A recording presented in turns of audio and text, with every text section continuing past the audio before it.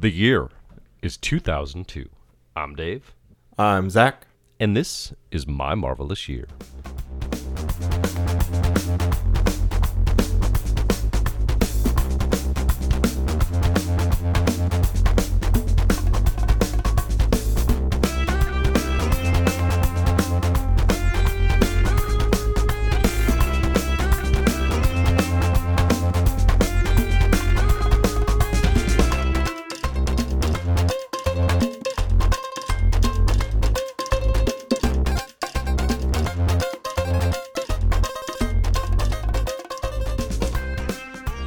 Hello and welcome to My Marvelous Year, the comic book reading club where we go through the best of Marvel Comics from its origins to today.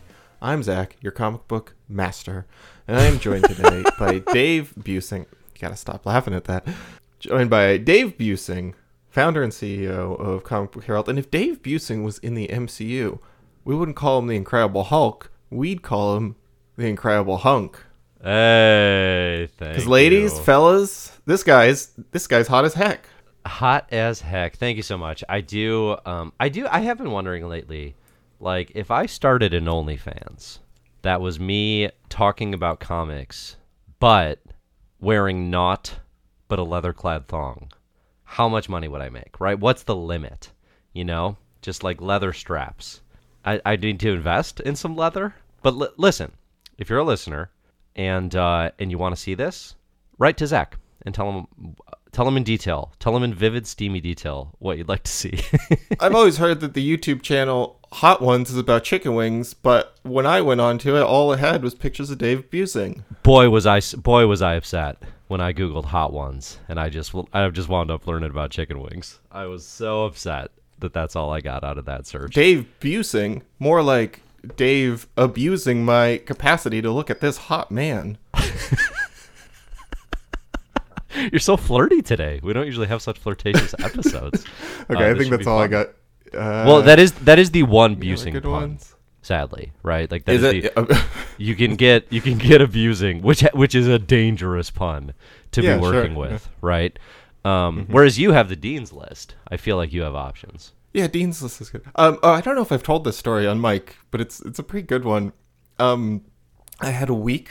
I have a thing where I feel like, well, actually, podcast listeners will probably say I don't enunciate that well, but I can enunciate my own name pretty well. But over the phone, when I'm giving my name for like takeout or whatever, I'm regularly getting it back wrong. You know, I can see on the slip. Yeah, I get Seth sure. a lot. You know, people think I say Seth. I'm like Zach. Seth? A lot. Seth. More than once. Consistently, yeah, like pretty, not consistently, but like it's the most common mishearing of my name. What an odd lisp. But say I had Zach as Seth. Wow. Okay. at my workplace, they started doing like at the cafeteria. They used to just give you a number, and they got a new head chef who's like old school hospitality, and so they want to take your name. And then I think they nixed it after about a week because we have a ton of Chinese researchers, and I think it was getting like actually rude how much the people were like messing up their names. Yeah. Not being able to like write down their names properly or having to ask them. You got to have 100 a times. training week or something to, Yeah, there's a yeah. learning curve to learn the names. They but, didn't like, think it You through. can't just get it wrong forever, yeah. But also, the guy asked me what my name was, and I said Zach, and he said Sack, and I said yeah, and then I got the slip, and it said Sack, like a sack of potatoes. I was like, in what world is there a man named Sack in the world? And then He's like, I asked you. I clarified that your I know name you was did. Zach, and you said yes. like 3 days later, I got takeout from a place nearby, and I gave my name, and they said, what is it? And I said Zach, like Zachary. Uh-huh. And they're like, oh, okay. And then I got there, and I asked the guy for my slip, and he couldn't find it. And then he was like, oh, where? Oh, okay. Did you order this? And I was like, yes. And then he like kind of chuckled to himself, and I was like, I heard that the girl couldn't get my name on the phone. What did she write down? Yeah. And the girl was sitting like a little farther away, and they made eye contact, and she looked so embarrassed. And he was like, Bath. Like BATH, Bath. It was great. So in 1 week, I was both identified as a sack and a bath. Sadly, we are no longer sponsored by Manscaped. Otherwise, your bath sack would be incredibly applicable. Gross. Ugh. So nasty bath sack. Well, we are gonna probably talk about comics today, but that was well worth leading into the show with. That's incredible. Okay, thank you. Amazing. I love it. Yeah, we do have some comics to cover. This is My Marvelous Year. Go through the history of Marvel Comics from its origins to today. You know what? I feel like your trick is going to work here where you call yourself a master. I scoff at that, but then you call me a hunk, and I'm just kind of like, all right, fine. Like maybe if I get hunk, you get master. Maybe we can let that slide. Sure. To be clear, I'm not an expert. That'd be crazy. Like, you're the expert. I'm just a master. Just a master. Yeah. Just a lowly master. Today we're going to talk about 2002 Part 6. All the comics that we read are, of course, listed in the show notes. Upcoming comics as well. But today we're going to do some Hulk stuff, including Hulk the End, the final Hulk story, arrival to Dark Knight Returns, in legacy and canon of great superhero comic. No, it's not. Okay, God. I was starting to sweat.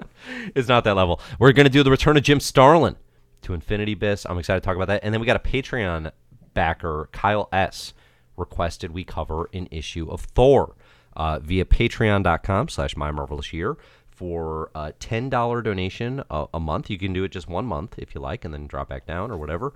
You can request that we add a comic to the reading list. And today we have Thor number 51 added by... Now, this is our second Kyle S. of 2002, but it's a different Kyle S. Is that right? We have 2 separate Kyle S's in the Slack. And, yes, this is a different one who added this comic. See, this is where I thought you were going with your name story, because it's the Starbucks thing of, like, got a coffee here for Dave, and me and 4 other white guys walk up. You know, it's like, all right, we need one other signal here. David, the classic... white guy name. No one of any other ethnicity has the name David. Yeah, that was a weird claim of racial ownership of that name. Yeah, that's clearly false. Just happened to be my recent experience. Okay, let's talk Incredible Hulk. Can I say I just opened up iTunes? I just have a really funny review here that I got a new review. It's a bad one, so it's pretty. I wrote that stupid Chat GPT thing. Yeah, which has been lingering like a bad stinky fart. I can get rid of it if you think it's annoying. We'll talk. Okay, well, I think that answers my question. I'll get rid of it. But someone directly rebutted it and said, "Not true," because I wrote this and it's true as the header, and they wrote, "Not true." Okay. Hey, buddy, the hosts are opposite of entertaining. If they focused on subject matter and far less on the host, it'd be much better. So that sounds really like a negative review written by ChatGPT. Yeah, kind of. I don't know. Is the AI striking back? It does kind of seem like someone who hasn't listened to the show, because they do just keep mentioning the host. If they had said the one host, that one host, then I would have been like, well, they're talking about me. But they kept saying that is the weirdest way to write anything about a podcast. Yeah, it's very strange. I think it's a satire. I don't think it's real. I think it's satire. Yeah, it might be an elaborate pranking of me, and it works, and I am upset. And you're devastated and very upset about it. Yeah. You know what? I've heard that criticism of like every podcast ever, you know, including the incredibly popular good ones, where it's like, you know, stop messing around. Just get to the subject. It's like, what do you all think, like, is the point of podcasting, right? Like the point of listening to these things. I don't know. There are certain episodes where, like, yes, it can get annoying. You know, like this guy tells his bath sack story for 20 minutes. Yeah, right. Yeah. But come on, y'all. Come on. Like, let podcasters have a few minutes of fun. Let podcasters have their day. Okay. It's hard out here for a Where's my parade? Yeah, exactly. All right. Let's get into the Hulk. Is this a Incredible big run, Hulk? Dave? Issues 38 here and 41 to 43. And I did read 49 and 40, just because I was like, it's 49 and 40. 39 and 40. Okay. Yeah. Yes.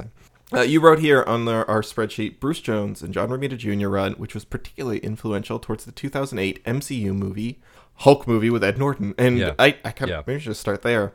What do you mean? Maybe I haven't seen that movie in a long time, but I'm kind of like, I was reading this being like, I don't know. Yeah. So I don't love this Incredible Hulk run, the Bruce Jones JRJR, which by the way, BRJR is like all over the place, man. Like, dude, like he's killing it. name a character. And the only time I've been really down on him was those Hulk comics we read.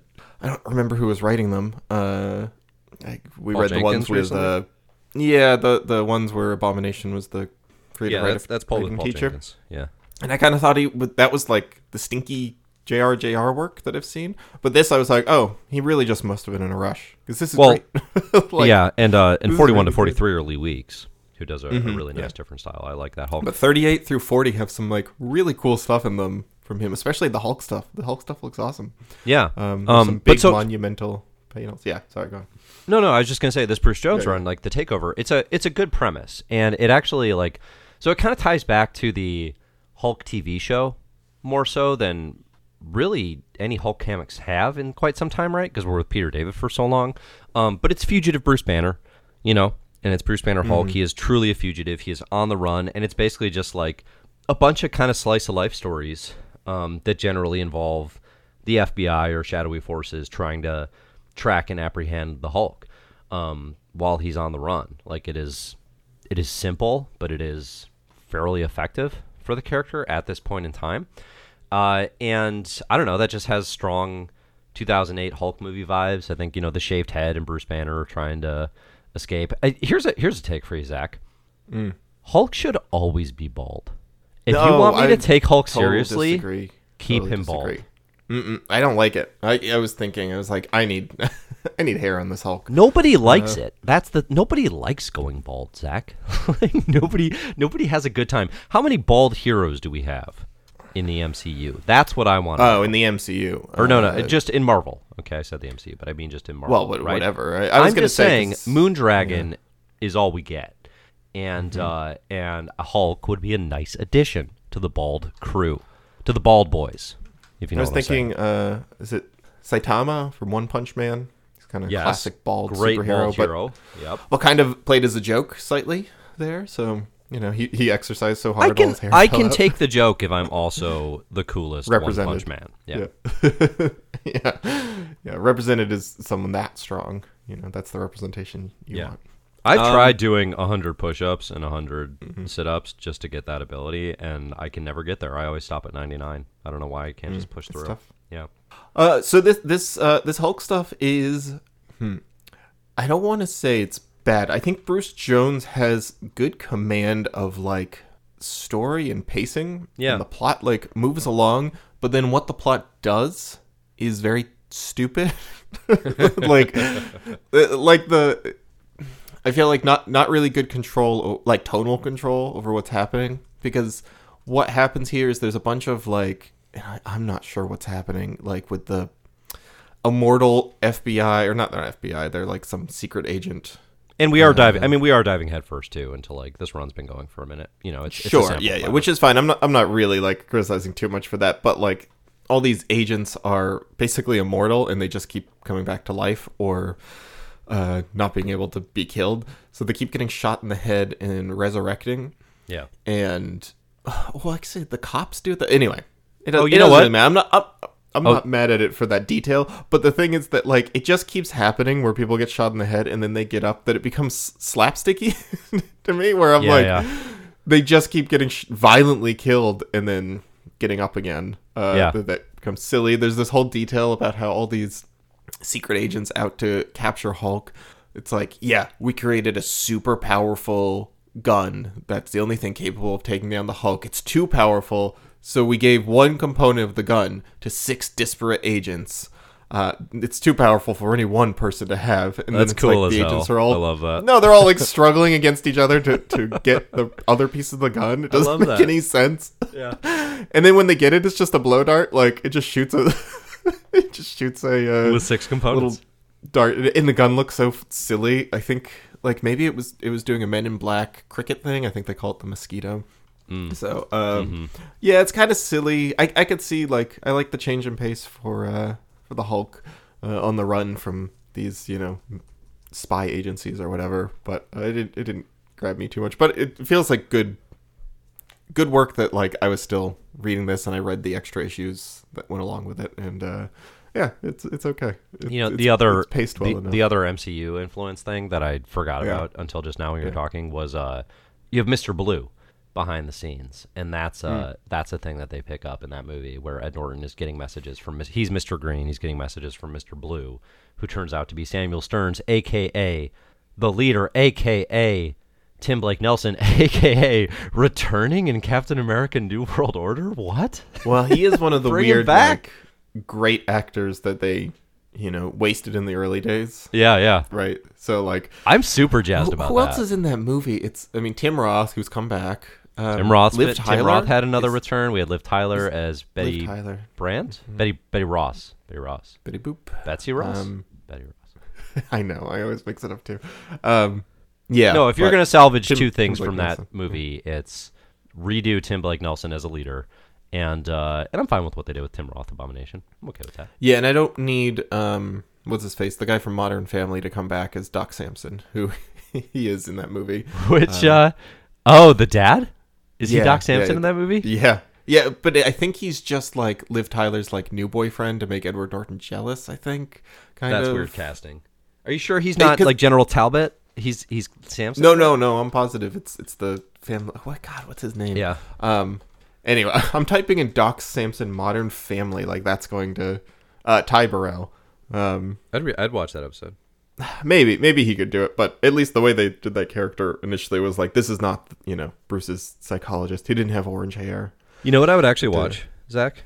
8-issue Disney Plus series, Doc Samson doing therapy for 8 different heroes or villains or characters. Maybe you watching Treatment? You ever see that show on HBO? No, I would never watch. It's just a show like that. it's just a show about. I watched it back in the day. It was like it's Gabriel Byrne is a psychiatrist, and it ran 5 days a week, Monday through Friday, and then every day of the week he had a different client. So it was like every Monday he had the same client back. Oh, And then it ran for like 8 weeks or something. It was like 40 half-hour episodes long. that's kind of clever. Yeah, it was pretty interesting. And then Friday he would go to therapy himself, and Yeah. and it had these like long-running plot lines. It was good. It was pretty fun TV. I think it just got rebooted with a different psychiatrist. Anyway, we're not talking about these comics. Sorry to the person who left us this iTunes review. You were right. Oh, that's the just thing is we can't self-reflection. actually fight back against evil ChatGPT's criticism, right? They're Yeah. clearly right.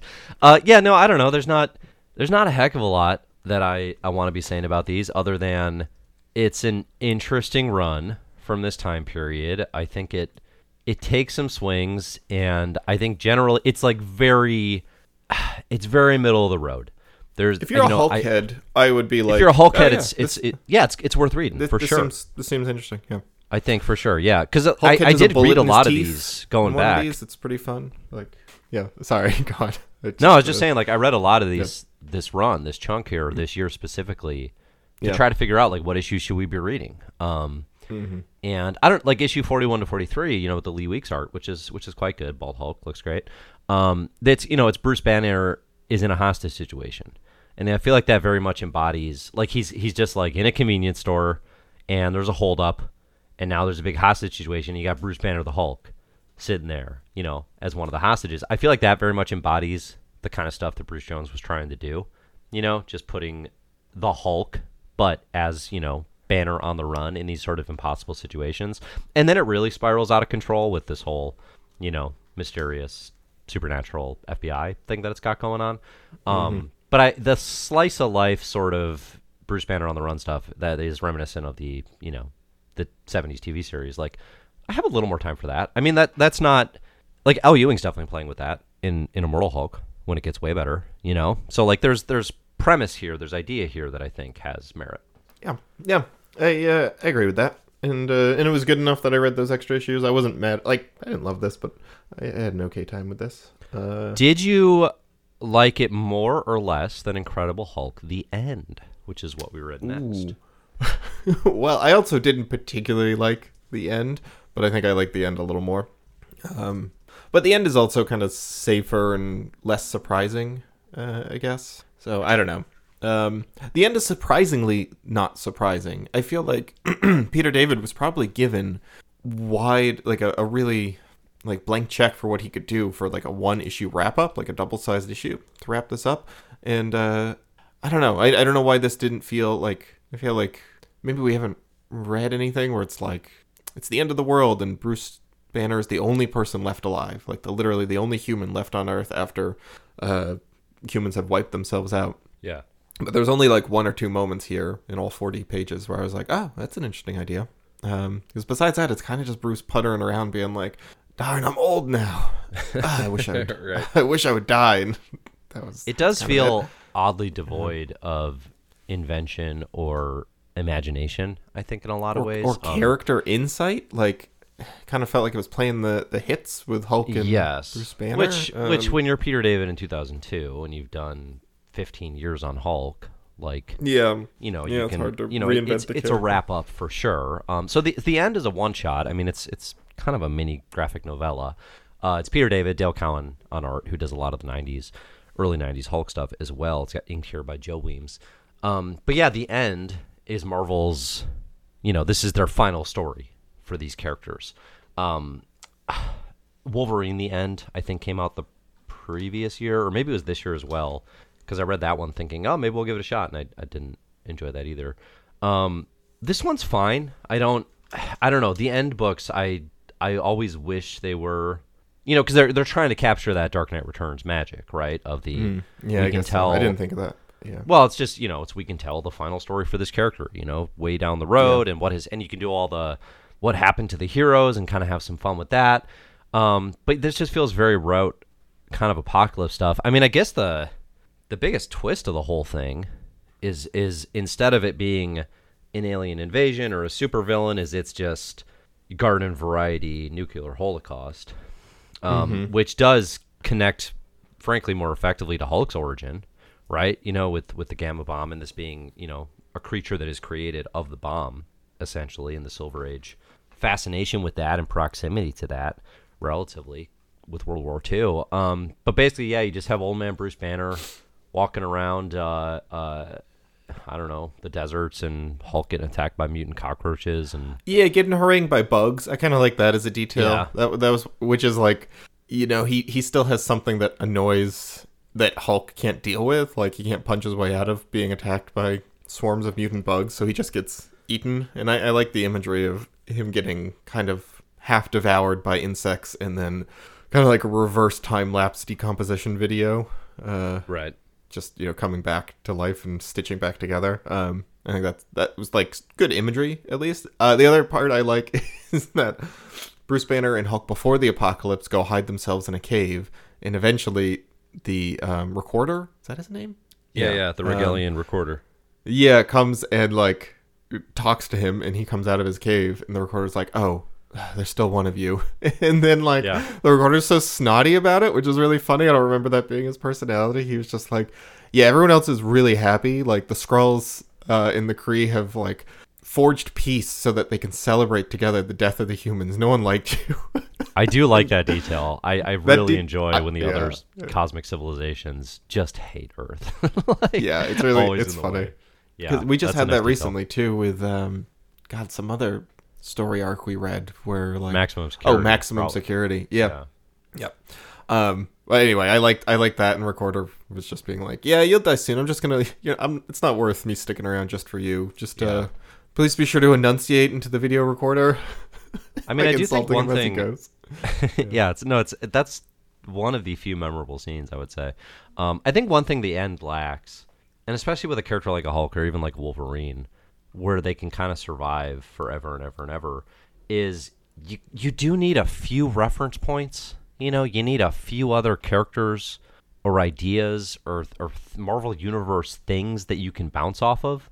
And I think there's a certain fanish, just like where are they now element to it that is very fun. You know, I'm thinking of Old Man Logan here, which I won't spoil, but it's Sure, like but it's that good. is I like that comic. Yeah. well, and that is a comic, and now it's been translated into a bunch of like audio series on Spotify. But it just plays with the idea of like, okay, what became of other characters and other families, and you can do things like that, right?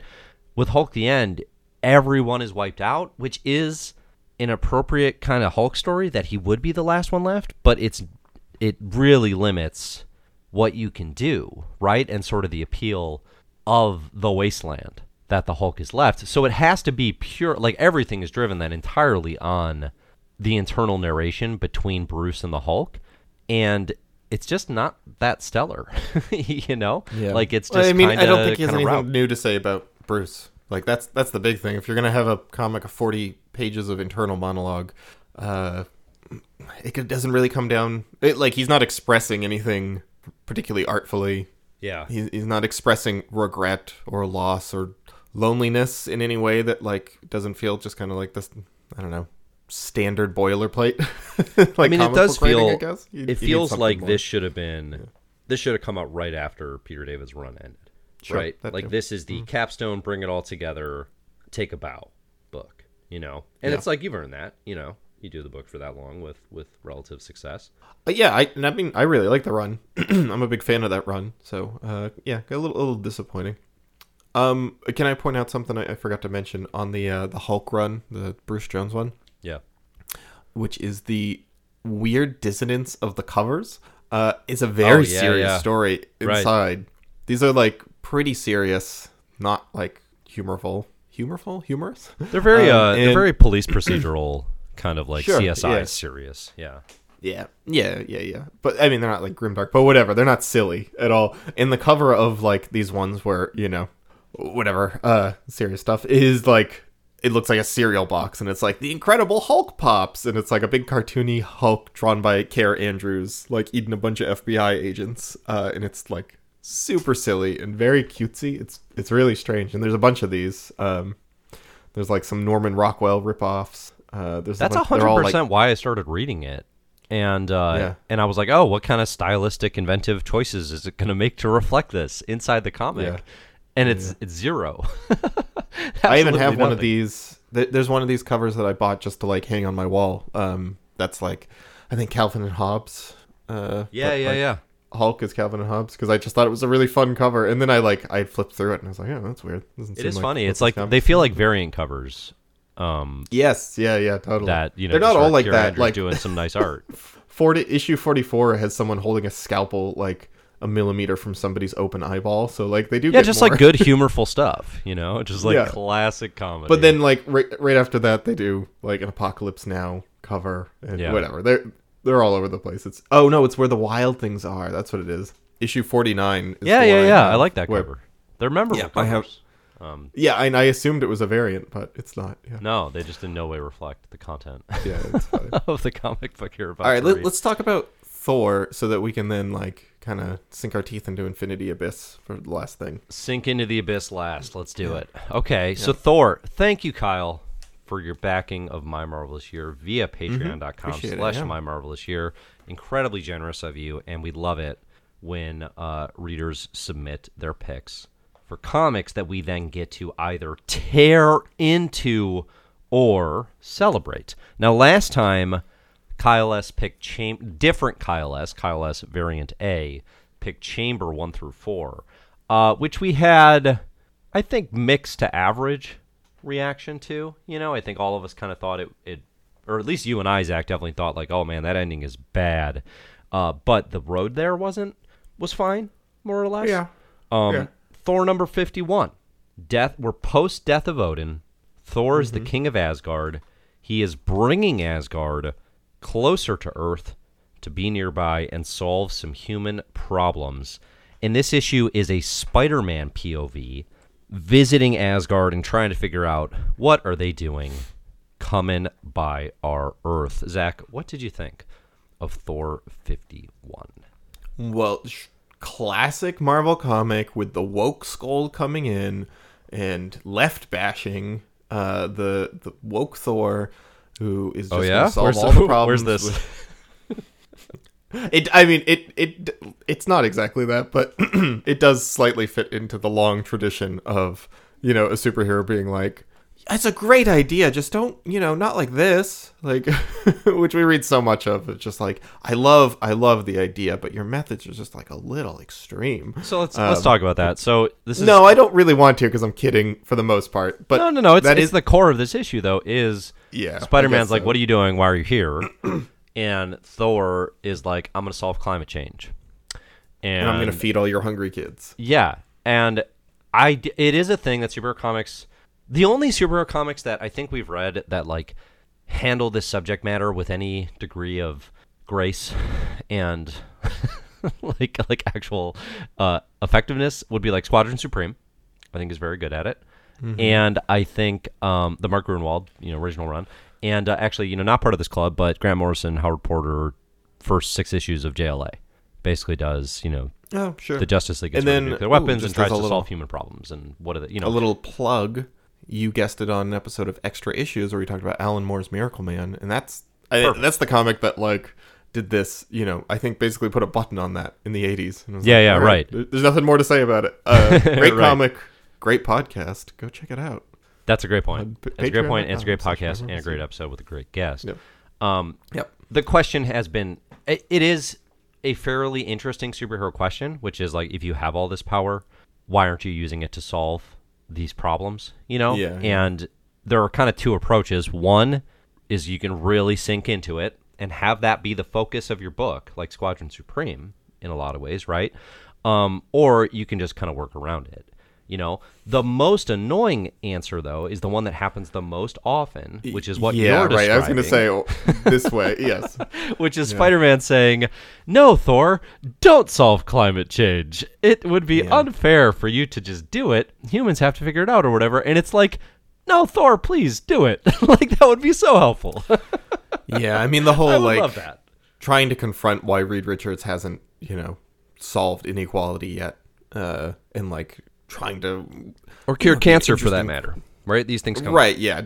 It's like it's not really an interesting question. We all can like buy the, unless you really have something to do with that, right? Unless you really want to make a story out of that instead of just like this, this is what it boils down to a lot of the time, which is like you can't just do it for them. They have to figure it out themselves. Like that's usually the end answer to why superheroes don't do it. And that's kind of the Superman answer that that Morrison settles in on, I think, effectively because of the road there, But that is like, yeah, I mean that's basically the answer. It's like, I forget the quote exactly. It's in JLA. It's pretty memorable. It's something to the effect of like, it's basically like, what are the point of superheroes then?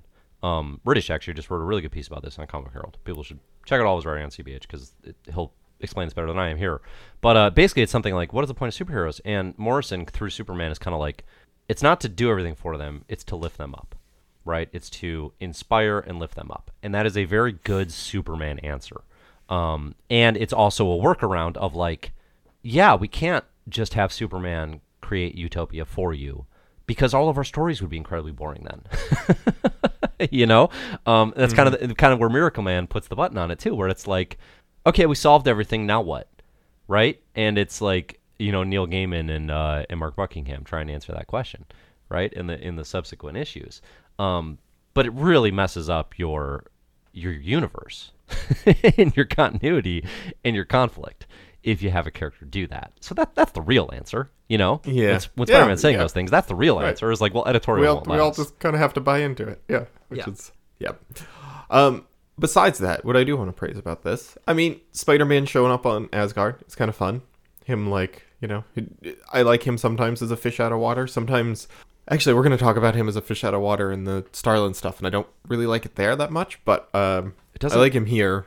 This issue is much better, I think, because it has a purpose. It is the POV, and Infinity Abyss is just kind of a weird side plot.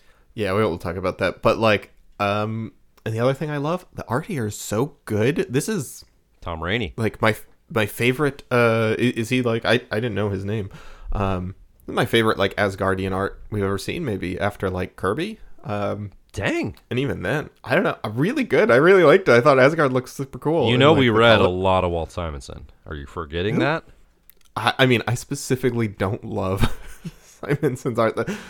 Simonson's got a cool style. Slander. You brought it. You knew what you were doing. You Can you guys believe what Zach just said? But like, yeah, I really like this. I like the art style. The color palette is really cool. The detail here kind of felt like very like classic fantasy illustrations of like Prince Valiant kind of stuff. Really good. I really dug the art here. Cool cover. That is like such high classic praise scene for this oddball Thor issue. I mean, like the issue itself, I think, is like pretty middling, kind of interesting idea that isn't executed that well. But I really like the art. So. I do like that we put it here because I'm not. I mean, I have gone on record. The Dan Jurgens run on Thor. There are a lot like folks who like it a lot, and it just never really works for me. Part of that is something we'll actually talk about in Infinity Abyss, but it just I really don't like the Thor vs Thanos arc that comes before this. But anyway, I don't know. This run is just it's all very it's that Busiek Avengers thing, right? Like all the Avengers stuff from this time period to me is super comfort food nostalgia, but not for me, for someone else. You know, it's not my comfort food. For me, the stuff that is now the comfort food is all these sort of quote unquote groundbreaking or at least trying new things Marvel Knights inspired stuff. You know, those are the comics that I gravitate to so much more. And there's just such a clear divide, I think, in between the Marvel Knights inspired works and the tried and true just classic Avengers look and feel. And that's what this is. You know, and that's what this is. Yeah. And it's readers I've gathered over time. This is one of those things where it's like you realize like it's not even so much a matter of like, you know, is it actually good so much as just like where do your tastes align? Because there is just like a divide amongst readership, I think, in terms of like some folks just love this and think it's really great. And that's fine. I'm happy for them, but it's not me. Finding Kyle's let's see, just a second. I just want to see what he said. Are you finding his address to dox him? Or like, where's this going? I just want to see why he added it, if he put a note on it. He said it's kind of follow-up on what Thor decides to do as the Lord of Asgard with the Odin power. After the death of Odin, we'll be reading. And I really like including it for that reason as well, you know, because it gives us a sense of like, what is he doing? I mean, it is also, it's definitely a precursor to Thor stuff that's going to come. So I think it is interesting reading it in those regards and being like, oh, I didn't realize this happened here as well. You might think of some later stories where it happens maybe a little more memorably. But I don't know. It's fine. I was happy to have read this issue. It was. I didn't think it was great. I would pick if I'm picking the Kyles. Chamber Kyle gets my vote for a more interesting read. Just a little bit. If we have to pit one Kyle after the other, so I don't want to pit Kyle. I don't want to start a Kyle controversy. Sorry, but Kyle S, the one that put Thor up, I am putting the clown emoji next to your name. Dave said it. Yep, sorry. Clown emoji. Sorry, Kyle S. I wish I could do that. I actually can't. I don't have that power, but it would be that's good a shame. That's a shame. But please, if you share a name with someone in our Slack, please submit comics as well for 2003. I don't. Do we have any Patreon back requests for 2003 yet, Zach? Ooh, yeah. Let's see. Rob M added all 4 issues of Fantastic Four Unstable Molecules for our next episode. Cool. Actually, Jakob added the Wolverine Dupe miniseries. 2 hell issues. Yeah, Jakob. Later. Thank you. Yeah. And I think that's it right now. Okay. There's some stuff later. It's funny. I like when people add stuff like, 10 years down the road, and they're just like, I'll get to this in 2026. That's super. It's super nice. It's also like it's so encouraging that you're like have the confidence that we'll be here to do that. Oh yeah, that's nice. Well, I think we read some Iron Man issues in 2000 that Eric H added, and Eric H added those back when we were in like 1982 or something. Amazing. It was like so far away. Yeah. Eric has also been, just to point out, one of our longest supporters and most steady supporters in the Patreon. So if you're still listening, Eric, well, he's like 7'5", right? I mean, he is very long. Yeah, one of our longest supporters from tip. I mean, his wingspan is something else. Like, good. All right, let's talk comics. Okay, I now I'm self-conscious that we're talking. This is so sad how hard this ChatGPT criticism is. I got to win this person back. I got to get them. They're not a person. They're an AI. Controversial statement. That's gonna. I don't want that to be recorded. Cut that out, because in 5 years the robot revolution is going to use that against me. It's going to be bad. The beginning of the. Did I think we talked about this. There was somebody. Jeez. I can't even tell this story on air. Okay, let's do it. Let's tell Infinity Abyss. Yes. Infinity Abyss, number 1 to 6. Jim Starlin, baby, he's back. Can I tell you my journey with this comic? As long as it's not a mid-journey, an AI tool used to create comics. That's pretty good. I didn't know about this. I didn't know about this until I opened up the spreadsheet and was like, oh, there's more Starlin. I didn't know Starlin came back this year. First thought, oh, I'm glad it's not a big crossover event. That it's just a 6-issue mini. Sure. Read the first issue, went, before I read it, was going, okay, Starlin, like he's kind of seems like he's lost his thunder a little bit. I'm kind of interested in what he's doing, but it's not going to stack up. Read the first issue, got to the end of it, and was like, okay, all right, maybe Jim Starlin. And then second issue, all right, Jim Starlin's back. And then 3 through 6, and I kind of went, okay, maybe he's not quite back, but he's a little back. I'm gonna say he's a little back. He's a little back. I think that's fair. He's a little back. Yeah, he's a little back. I think that's actually that's the issue by issue approach that definitely I had as well, which is the first 2, maybe 2.5. It's kind of like, all right, Jim, let's do this. We're back in it. You're writing Thanos again. You're writing Warlock. God, like speaking of comfort food, come on. Like this is man, I love Jim Starlin. I love Jim Starlin. Like truly, here we are in 2002, Zach. I don't know how many creators I can say, I like their works more than Jim Starlin in the Marvel Universe ride. There are specific works, certainly, that I could hold up higher. Frank Miller's Daredevil. I guess I have Simonson's Thor, although actually, even as I say that aloud, I'm like, I don't actually like that more than Thanos Quest. What am I doing in my rankings? I got to go update them. But, just purely in terms of, like, contribution to the Marvel Universe, skill, value, duration, 70s run, then come back writing all the best early 90s stuff as well. I mean, come on. Like, who is, it's Jack Kirby. It's obviously Stanley the Manly. I mean, how do how do you properly evaluate the Ditko and Romita influence in the 60s? But then, it's Jim Starlin. And then obviously Claremont X-Men stuff. But it's like, man, I love Jim Starlin comics. And I do love me some modern Starlin return to Thanos in his Infinity Sagas. I always have a good time when Jim Starlin is writing Thanos stuff. Zach, the thing that I love the most about Infinity Abyss is how goofy and how catty Jim Starlin is being throughout these first 3 issues or so.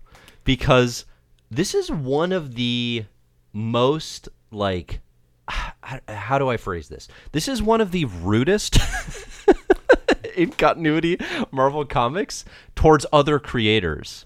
Oh, that I'm familiar with. Oh, the clapback about the Thor stuff. Yes. Is that what you're... Yeah, Like Starlin is very... And maybe it's a bit tongue-in-cheek. Maybe he knows some of the guys, right? I don't know the behind-the-scenes of it. Like, if there's actual human controversy. But purely in terms of, basically what Starlin comes in is he does, all right, I finished Thanos in my saga with Warlock and the Infinity Watch post-Infinity Crusade. That was, 1994. And then basically he comes in here with Infinity Abyss, and he's like, yeah, all those Thanos stories you read since then, they suck. They were clones of Thanos. They were mistakes. And then he applies, a few sentences of, criticism to each of them and why they don't work. And what I really love, too, is he's like, y'all have misunderstood Thanos. He's like, you all took the nihilism, whatever. Yeah, I'm glad you corrected yourself. Well, nihilism is when you don't believe in the existence of knees, right? Because I've got this one lingering long knee leg, pain. okay? You hit your mid-30s, you're rooting for some nihilism. You want that knee pain to go away.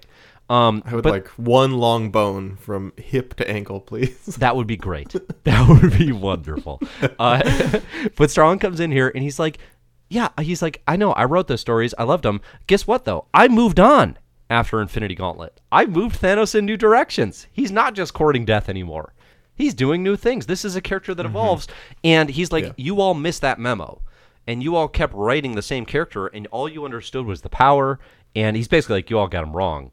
And gosh, do I love that. I love that so much. He treats Thanos like a creator and character. And he's like, and he's right, too. He's right, too, because he is.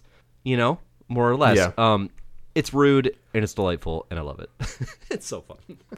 That stuff's really good. I feel like we're getting good, especially at the beginning, he does a good job kind of balancing the thing that he's always been, or that he can excel at. He did this really well in the 60s especially, which is balancing the silly and absurdity of things and jokes with the high cosmic drama. So finding Adam Warlock in his cocoon stashed away in a storage closet because of budget cuts at the asylum, and the doctor's just like, yeah, he's just been in a cocoon for 2 years. We put him in the closet. Yeah.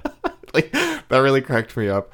And like Pip the troll coming back, his whole attitude is really good. There's a few other fun jokes here, but like that stuff worked. That stuff is nice to see. I got into the story here. The many Thanoses. Thanos creates a bunch of like, he's like, they're not quite robots. They're like half clone, half robot, half mysticism. Mystic doppelganger because right, of yeah. Infinity War, yeah.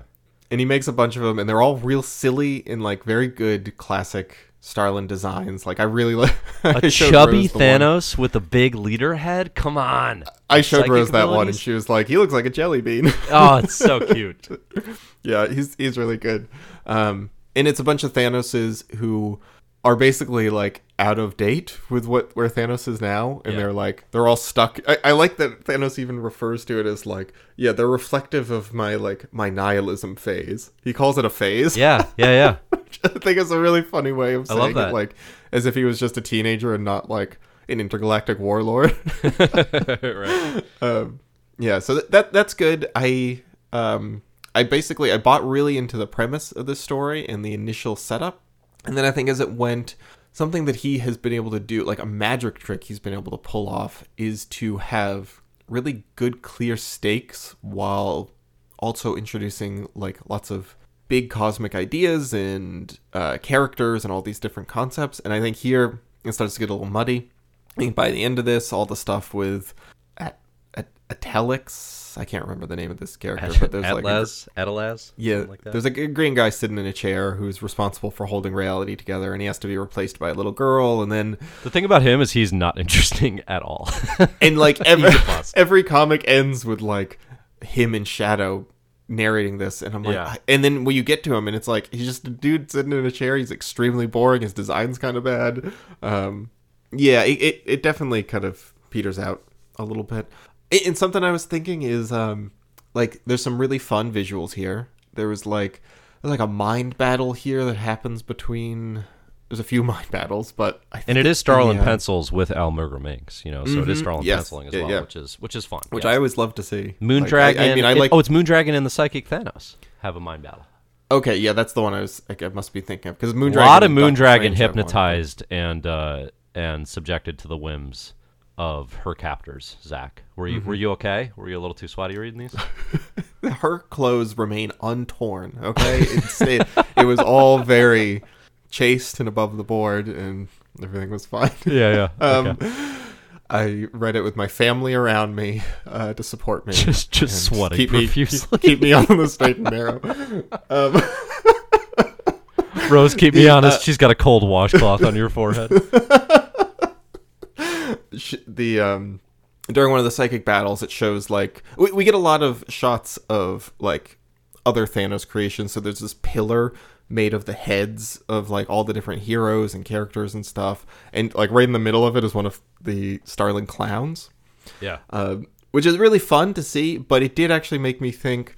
I wish he was building a little more and referencing a little less, because something like we've loved about this, and even like the beginning of the Infinity Gauntlet stuff in the 90s, like the 70s stuff and the 90s, early 90s stuff, is like it just felt so additive, and he just kept building and building the world out. And here, like, it feels a little bit more, I don't want to say playing the hits, like I don't think he's just doing that. I think he's trying to do some new stuff, but like I just wish there were more like new characters. I wish there were more new concepts and new places to visit. He's so good at that stuff, or he can be.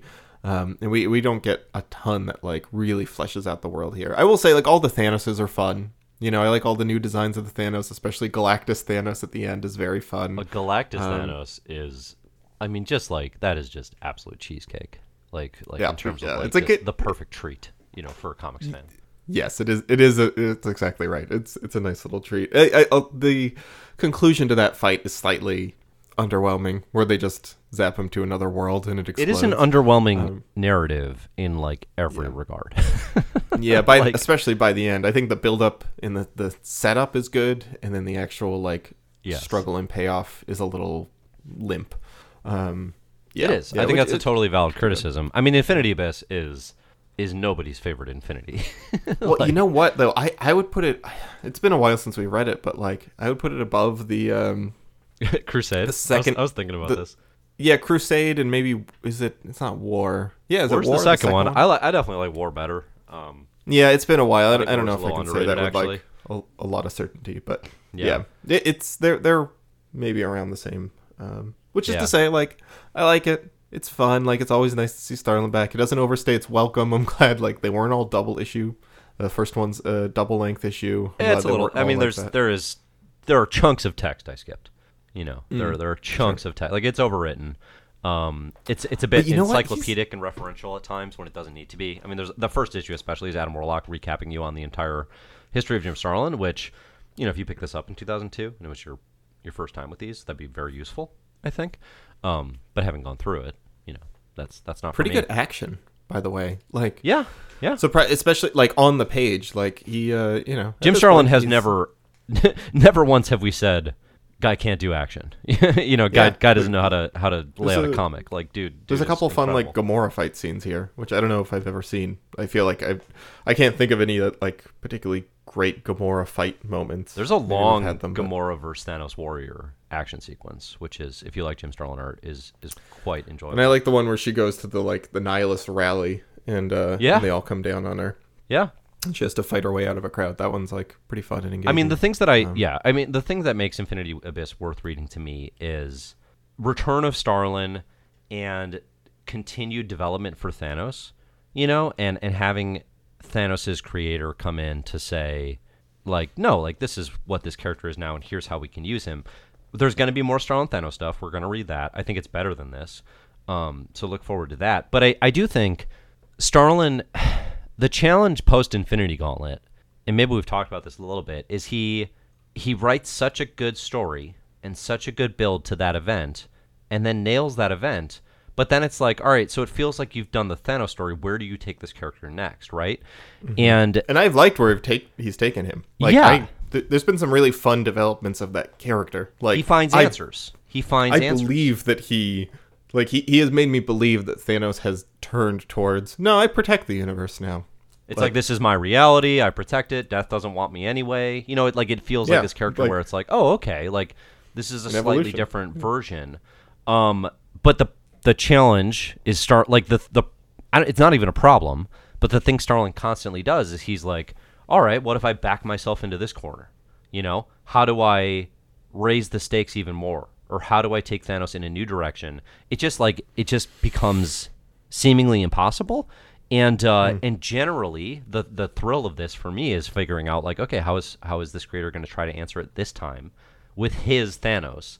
Because Starlin's Thanos is not sort of everyone else's, you know, which he kind of elucidates here in Infinity Abyss. But it's like everyone else's kind of just wants to do the Like a Infinity Doctor Doom Gauntlet in version. space, you know, kind of like, yeah, a little bit more down the middle. Like Well, straight down it's the MCU middle, like- version, right? Is like Yeah, the kind sure. of Yeah, right. yeah. You round out the edge, and like, listen, that is the version that most people fall in love with. So like, I'm not saying And that's it's a good bad version. thing. Like I like Brolin as Thanos. Not a ton to complain about for me. Although I was thinking last night, I was like, man, I wonder if there's any world in which they could bring him back to do, you know, Thanos as, you know, not the just villain of that. Like do a pivot yeah, with him. And I don't Yeah. know if they could, because I think they drove him too villainous there at the end. It might be, you know, kind of ruining that climax. But anyway, yeah, right, right. yeah. No, but I mean, these are fun. I like seeing Starlin write these characters. Obviously, he has a ton of. Okay, affinities so for I Adam like Warlock. Starlin writing. Sorry. Oh, sorry. Well, I was just going to get into like, so Adam Warlock is, you know, also a main character here as well. Like Starlin's, Mm-hmm. you know, we're talking entirely about Thanos, but like his work is the Adam Warlock and Thanos saga. I think the Adam Warlock stuff works a lot less for me here. I think that with Thanos, there's this development and there's kind of a curve. With Warlock, I feel like it's really circular. I feel like we're really stuck in those 70s, you know, cosmic pontifications. And that to me feels like the character where it's like, all right, where are you taking this? Because this feels badly stuck. And that's where I think Infinity Abyss kind of really gets stuck. And then, I mean, if we're going to be critical of it too, it's like all the Spider-Man and Janice Vell Captain Marvel stuff is very skippable. Like, you really don't need to read any of those sequences. The whole narrative around Adelaz, this reality power being trapped inside this little girl and a family in a house outside of reality, like all of that is just like, it's not what I'm here for. And it kind of doesn't work.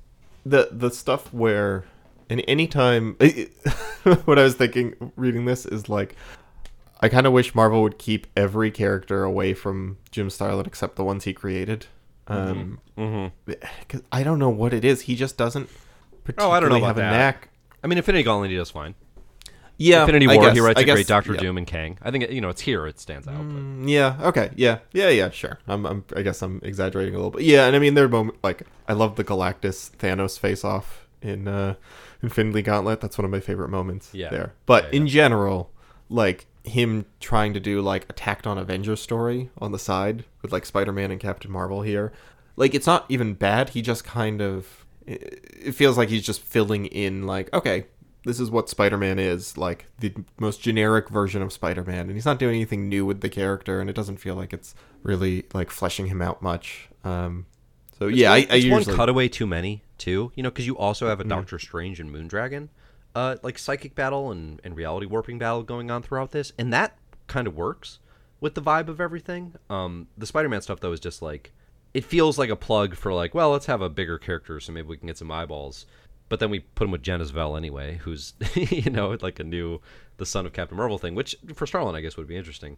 But yeah, it just doesn't fit really any part of it. And you already got Pip the Troll for your kind of grounded comedy takes. I don't know. It's needless. It doesn't add value here.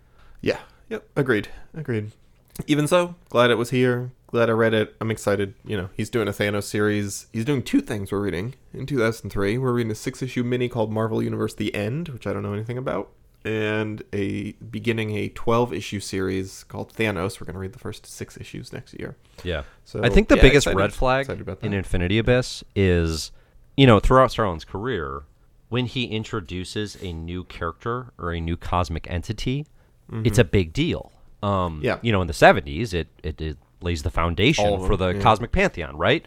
It's monumentous and influential. Even in Infinity Gauntlet through Infinity Crusade, there's purpose, and it's a character that you can kind of, like in the whole Infinity Saga is, aspects of Adam Warlock. So it's all connected. Here with Atlas, it's like, it's a red flag. It's like, oh, did he lose the ability to create new things? And I think that's going to be the challenge moving forward, to see, like, can Starlin still add to the Marvel Universe, or is he just sort of doing a continuation of something that I used to love? Does he create the Black Order? Is that him? No, that's not. No, that's Hickman. That ain't. Because I thought I thought all those were his. So I was like, I know he eventually creates a bunch of new weird cosmic people, but I guess not. So, yeah. I'm a little hungry, for him to stop kind of just building off of what he already did, which he does well sometimes, but and really start building something new. And when you build this much stuff, when you've built this much influential stuff and basically Marvel Cosmic in many ways, I don't know how much more you need to build, but I think the reality is he's always that is the type of creator Starlin is he's going to try to do it, and the question is, can it work in the 2000s? Because again, this thing we talk about a lot, but it's like there aren't that many creators that age incredibly well in Marvel Comics. And especially, and that even get the at bats, and Starlin is of a magnitude that he's going to get the opportunities. So what we'll have to, I think, really explore going forward is what are they doing? He's 50 at this point, which is older than most of these guys who are still putting out good work. I don't think it's. I don't know. I don't want to ascribe that necessarily to age. Like, it's a mystery. I don't really want to don't know how to crack the why do comic book writers have a hard time? I think it might not actually have to do with comic book writers. It might have to do with superhero comic book writers more specifically. It's definitely big to writing, because it's like trying to break out of what you grew up with and move with the times is tough. I guess. I mean, the creators that break out at Big Two and have their own creator-owned stuff, they're generally fine for as long as they want to be, at least in terms of giving them a shot and having potential. Sure. Walt Simonson can go and do a Ragnarok. right? Oh yeah, And like it can be awesome. Mm-hmm. Obviously, nothing bad has happened with Frank Miller in the last 25 years. Yeah, right. Yeah. Okay, he's still bad doing example. great work. Yeah. Bad example. But yeah, no. more Starlin, I good think the thing that works so well for Starlin, I think for me, which is interesting, and this is like maybe a thing about myself, where it's like I'm so affectionate towards the older works that I'm actually very willing to let it. I'm much more willing to let it feel old and reminiscent of nostalgia that I am amenable to. Whereas if Chris Claremont comes in and writes an X-Men miniseries in 2023, which is happening, and it feels like X-Men of 40 years ago, you know, even though I like those comics, I'm actually like more critical of it. I don't know. There's just something about Starlin's vibe that is way more evergreen for me. Yeah. Maybe it's because of the co-creation and ownership of these characters, and because I think actually a big part of it is like I actually agree with Starlin's sentiment here and the sentiment through time generally that like most other creators don't know what to do with Thanos. So I'm generally very encouraged and excited when Starlin shows up to do it because he's the one who does. Whereas with X-Men, lots of other creators have done good X-Men stories, and I'm interested to read new perspectives and takes on it. You know. Well, it's like kind of like you said at the beginning of this that Starlin like feels like he's doing creator-owned stuff, and creator-owned stuff, you know, it like an Avengers comic from the 70s or the 80s stacked up against an Avengers comic from the 2000s will feel dated because like there's more of like a model for what that is, and it evolves and changes to become like more readable. I guess I don't know how else to put it, but like versus like creator-owned stuff, you know, like. I it's a little more artistically pure, I think. It like feels less dated generally. Like there are the same time like Marvel in the 60s was never doing anything like outrageously artistically like pure and creative that wasn't beholden to like, you know, some like market forces and trying to like sell comics to teens, I guess. I don't want to like, I'm not besmirching like Lee or Kirby or whatever, but like those are still comics that are like they're trying to do great work in the realm of like selling a comic to a 10-year-old, right?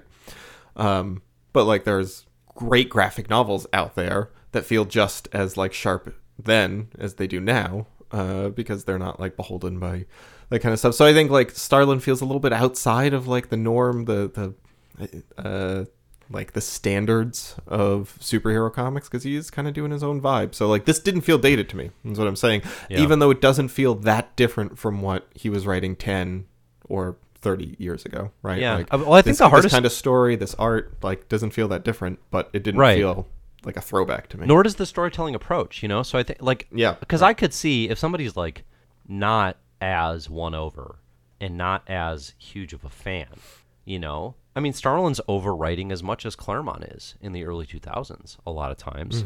There's a lot of really long text. Those sequences of Adam Warlock, you know, like explaining Gamora's deal or whatever. Like if a critic wanted to walk in and be like, this is atrocious. Like this is a slog. This is unreadable. I don't even know that it would feel that wrong. I guess I just kind of know what to skip, you know? It's like I feel more comfortable being like, oh, well, that's in the left-hand panel. That's explaining something I already know. Cool, I can skip it. I know, it is. It's interesting to have that like instinct. Yeah. Something about, I don't know if it's just purely layout. I don't think I skimmed this one as much, but yes, I know what you mean. Oh, I skimmed it heavily. Not sure I wrote a word, honestly. But anyway, it is interesting, the dynamics here. How much of it is, how big a difference is there actually between what Starlin, because the thing for me though is just like the understanding of a particular character is so good, and the promise of continued development for that character is so kind of rare elsewhere in Marvel. I don't know that it's actually a lot more than that. But yeah, no, I'm excited to see Jim Starlin comics. I think they are definitely.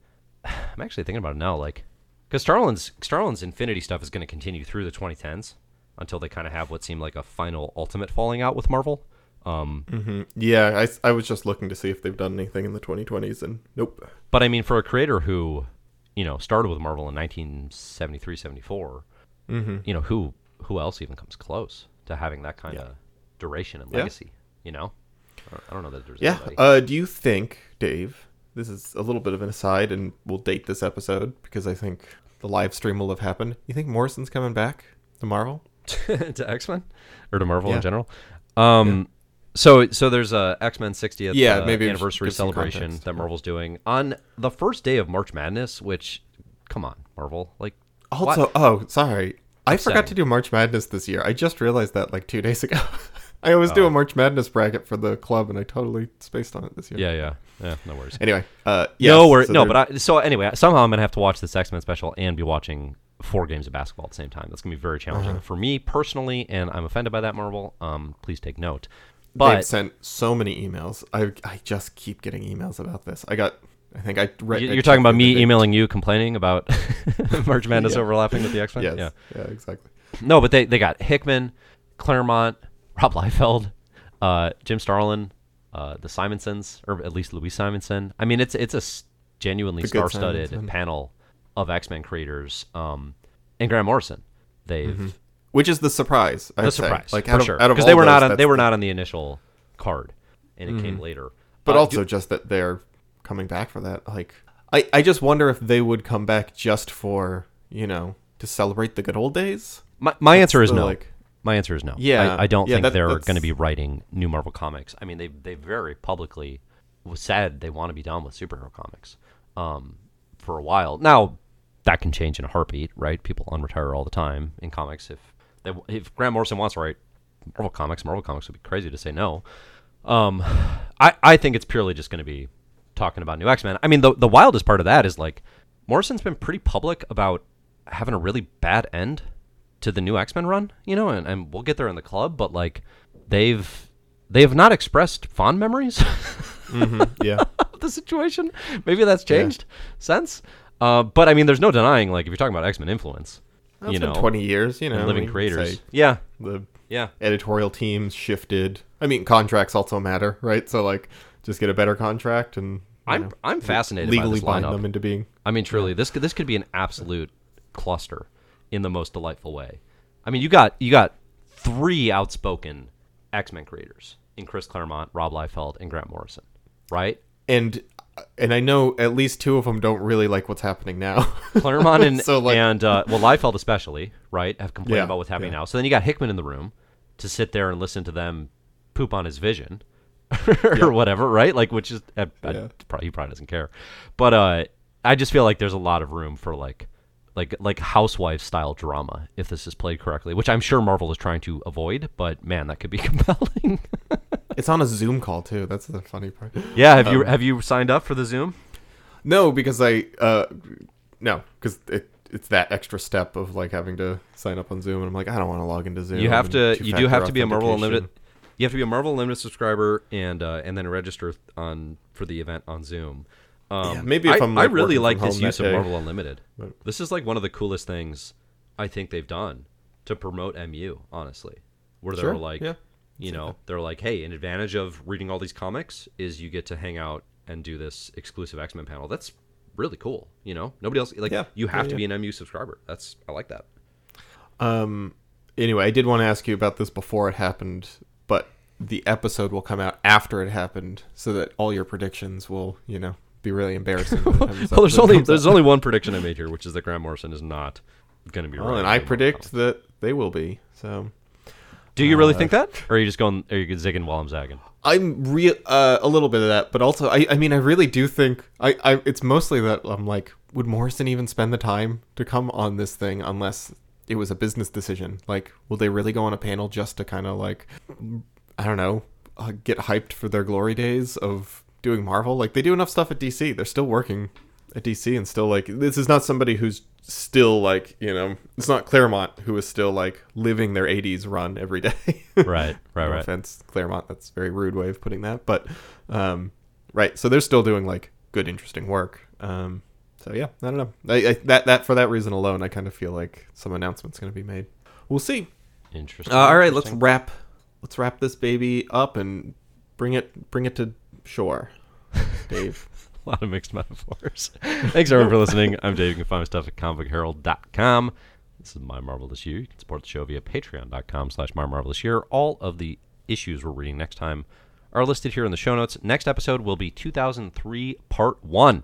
Going to move on to a new year with lots of a good Fantastic Four run kicking off by Mark Wade and Mike Waringo. So that should be an exciting part 1 to 2003. Music for the show is by Disasterpiece. He's Zach. I'm Dave. Yo. We'll see you next year. See you next year.